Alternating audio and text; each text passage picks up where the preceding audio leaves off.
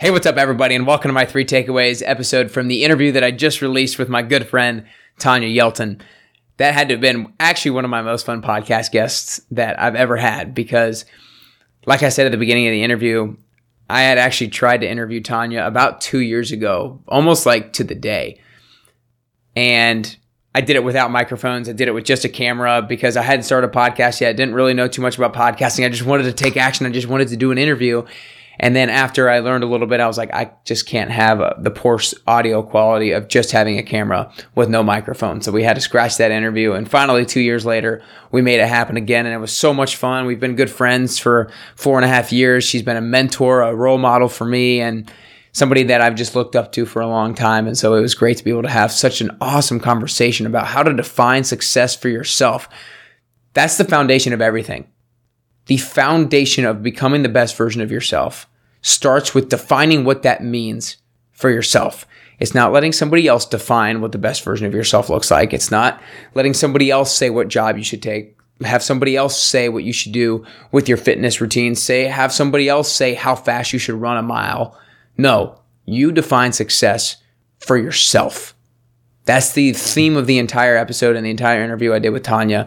And it was so much fun. You guys need to make sure you go back and listen to it if you have not yet already. Before I get into my 3 takeaways, if you're not getting my Monday Motivation Trio 111 newsletter in your inbox, you're missing out. Monday morning is the most important time of the week because it sets you up for success. It can build so much momentum that you can carry through the rest of the week. If you have a bad Monday, you know Tuesday and Wednesday is brutal, and then it comes to Thursday and Friday, and you're like, how is this week not over yet?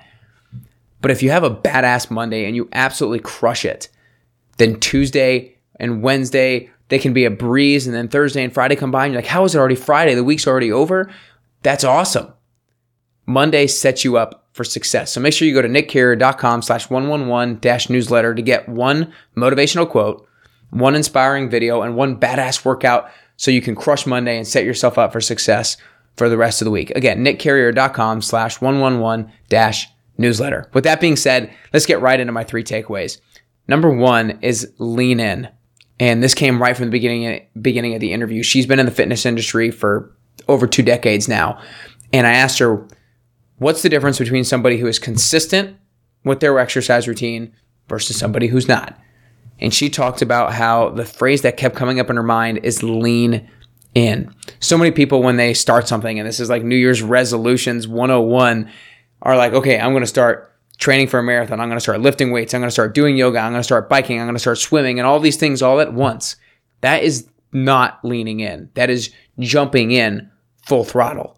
But for most people, the best thing is to lean in, to dip your foot in, put it on one step, and then put it on the second step in. If it's like going in, right? I'm trying to bring the analogy of going into a cold pool. Instead of just jumping in full throttle and potentially getting hypothermia, step in one step.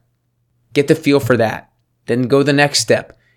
Let your body adjust to that. The third step, let your body adjust, and then you can finally do the entire thing because then you're actually able to stay in the entire time. If you jump in a cold pool, you're trying to get out of that thing as quickly as you possibly can. So don't let that happen with fitness. Don't jump in full throttle for 1 week, 2 weeks, for a month or 2 months, and then you're like, I am out of here.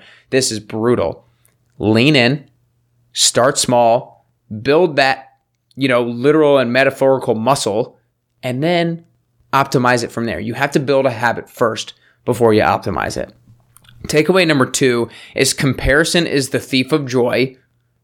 Be sure to define success for yourself. And that's what I just talked about beforehand. That's the theme of the entire episode. She has that quote written on her bathroom mirror. Comparison is the thief of joy. Because every single one of you, me included, has had the experience of when you pull up social media and you see somebody else doing something and you're like, damn, I want to be doing that, or I want to look that way. I wish I had that. I wish I was doing this. And we could have been really happy up to that point, and then boom, it was gone because we compared ourselves to the other person. Again, like she said in the interview, it's not the responsibility of the other person. It's not the other person's fault that you're feeling that way. It's your fault that you're feeling that way. So you need to take charge of that emotion. And like Tanya did, she blocked people who she felt like she was triggered by and she compared herself to. again, had nothing to do with the person, had all to do with herself. And she talked also about how she has the Strava app. She's a big runner. And so one day she felt really good. She ran 5 miles, felt good about her time, and logged that she did 5 miles. And then she scrolled down, and then somebody else had just done 7 miles. And then she was pissed off. She was like, damn it, that person is better than me. But comparison is the thief of joy. Don't let somebody else's version of success limit your own version of success, or don't let it change what success means for you. Takeaway number 3 is anything in excess is dangerous. And to me, I absolutely loved this because there's such this balance right now in fitness and with fitness influencers and just influencers or in general who are like, oh, like she used this example in the interview. She was, oh girl, you can eat cake every single day if you want. Do that. Like be who you want to be. Do that kind of stuff. But there's also this end of the spectrum where it's like no pain, no gain. You need to work out 7 days a week. You need to bust your butt and all that sort of thing. But both of those things are the excess versions of kind of health, fitness, and wellness, right? Everything in moderation is going to be your best bet in order to be consistent and in order to keep your mind and your body in a safe space, in a place that you feel happy and that you feel comfortable, and with your body that you don't actually get injured. When she talked about this towards the end, I thought this was really key. You've got to remember why we eat healthy and why we move our bodies. It's because at the end of the day, we're fueling our body for health and wellness. That's it.